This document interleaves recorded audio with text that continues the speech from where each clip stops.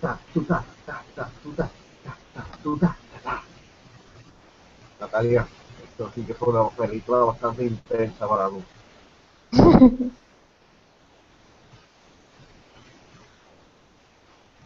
Hola, soy Manuel Pérez, junto a mí en la otra línea se encuentra Natalia Colón y vamos a hablar sobre Quickland.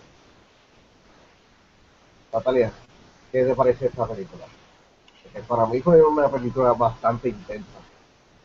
Sí, yo creo que para todo el mundo que ha visto esta película puede testificar que definitivamente una de las mejores películas que ha salido este año, definitivamente. Y la tensión es algo que yo creo que de todas las películas que han salido en este año, ninguna película ha podido darme la atención que me dio esta película. Así que la disfruté un montón. Eh, Así de intensa y trágica. Sí, sí, sí, fue bastante intensa. La película gira sobre este joven baterista que se llama, bien profesional, ah, Andrew. Andrew Neiman, joven baterista de jazz, quien está en un conservatorio musical. Así que este joven es reclutado por el, el líder de la banda de jazz, Terence Fletcher, interpretado por el magnífico J.K. Simmons. Yes. Él es eh, una de las grandes obras, personas actualmente en Hollywood actuando. Ujú. Y los métodos de este líder de la banda es totalmente opuesto a lo que es, porque te grita, te insulta. Yo lo hubiera tenido miedo. Así que prácticamente esta película gira sobre este joven tratando de demostrar que él es el mejor baterista del mundo y pues todo dar con que lo máximo, sacrificando prácticamente todo por estar en ese nivel.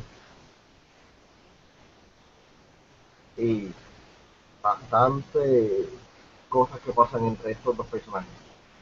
Ujú. Natalia, ¿qué tú pensaste de la actuación al tener a Miles Taylor y Jake Simmons en los roles protagonistas? Bueno, para mí, Miles Teller en esta película nos da a entender que es uno de los mejores actores de su generación saliendo ahora mismo. Él creo que hace poco fue que empezó a actuar, o llevaba mucho tiempo actuando, pero ahora es que está como que sobresaliendo sobre los demás actores. Él va a salir ahora en el nuevo Fantastic Four, él salió en bueno, todavía no hemos visto nada, así que yo no voy a brincar conclusiones por ahora con esa película, pero él salió el año pasado en The Spectacular Now con Shailene Woodley, me gustó mucho esa película. Y en esta película hizo tremenda actuación, pero yo creo que en verdad se robó el show fue J.K. Simmons, porque yo creo que si no hubiesen escogido a J.K. Simmons para esta película, la película no sería la misma. En verdad tenían que traer un actor que traía su todo. Y yo creo que J.K. Simmons trajo su todo en esta película. Y yo creo que él va a ganar el Oscar. Yo estoy casi segura, yo estaba viendo cuáles son las ¿Crees que lo predicciones van que va a a haber. nominar por mejor actor de Sí, secundario? sí. Sí, yo creo que él lo van a nominar y va a ganar, definitivamente. Yo no me imagino a otra persona ganando este año por mejor actor secundario. Y ahora, pues J.K. Simmons va a seguir, o sea, tengo entendido que él va a salir en el nuevo universo de Monsters, que va a ser Universal, si no me equivoco, con Tom Porque Hiddleston. Así que que, tú quieres que cuando él gane el Oscar empiece a insultar a las personas, porque igual que en la película, como que, esta estúpida academia, gracias por reconocerme este premio, en vez de darme como que por protagónico, porque sin mí esta película no hubiera sido nada, y empieza como que a hablar mal y todo el mundo. ¡Oh! sí, en cierta manera tienes un punto. Creo que J.K. Simmons de cierta manera también fue un personaje principal. Pero por cuestiones de qué le conviene más, pues yo creo que sería mejor este actor secundario. Y una de las cosas más sobresalientes en esta película es la química que tienen estos dos, porque, como mencionaste, sin Jake encima esta película se cae relativamente. Porque Miles Ujú. Taylor, a pesar de tener como más o menos de nuestra edad, parece de 19 y creo que esto debe ser de una de sus últimas películas eh, de personajes como que tan jóvenes, porque ya como que se lo está viendo mayorcito para Sí, mí. él creo que, si no me equivoco, él está en sus 30 años, yo creo, si no me equivoco. Así que él no es tan joven como nosotros pensamos. Ya, Sí, él tiene 27 años. 27 años tiene él. ya, viéndome un poquito como que desviando el tema de lo que él review, ah, y esto no es tal, pero aún me resulta difícil creer que Margot Robbie tiene 24 años. ¿Quién tiene, Margot Robbie, cuántos años él tiene? ella tiene 24 años, Wow, I didn't know that. así que no, alguna oportunidad con ella, no, nada. Yo creo que Hollywood Ah, se está inclinando mucho por la idea de buscar actores viejos, viejísimos, para poner actores, para interpretar actores más jóvenes, lo cual le empieza bien irónico, pero aparentemente le va bien porque Andrew Garfield estaba interpretando un teenager siendo treintón también, así que yo creo que es algo que los estudios están buscando. Marcelo hizo un buen personaje, me recordó a su otra, tendré como que cambio a brusco la conversación a esta. Ah, el personaje de Miles Teller, él la actuó bien, pero sin embargo, el personaje de él pudo haber sido interpretado por cualquier otro joven actor. Sí, aunque no creo porque yo estaba leyendo que él en sí es un baterista, así que yo imagino que el director estaba buscando a alguien que ya fuera un baterista establecido. Y yo imagino que él practicó mucho más, él, obligado él tuvo que practicar mucho más de lo que requería. Pero, Y pero hablando de batería, ¿qué ajá, te parece?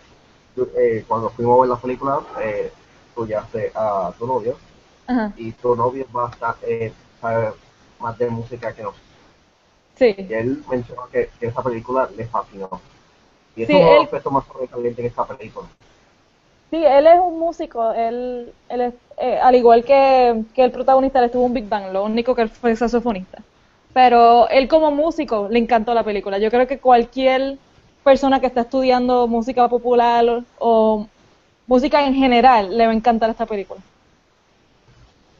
¿No? Y muchos se van a identificar, porque Sí, seguramente esto habrá pasado en diferentes situaciones. Ah, sí, es la que, es que, música práctica, ajá.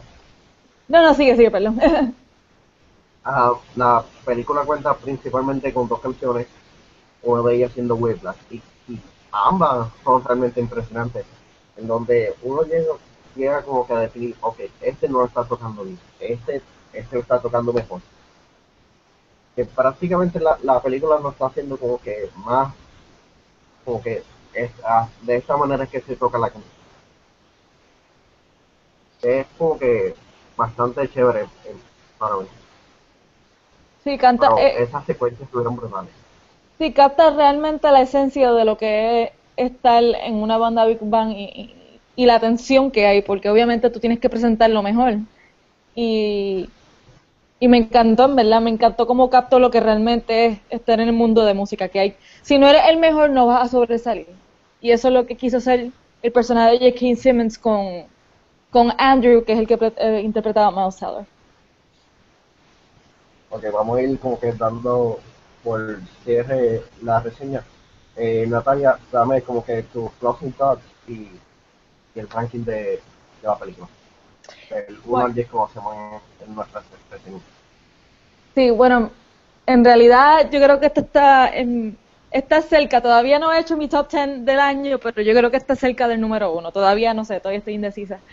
Pero realmente una de las mejores películas que he visto, la música, la dirección, la actuación, este, e incluso de cómo editaron la película, fue súper impresionante.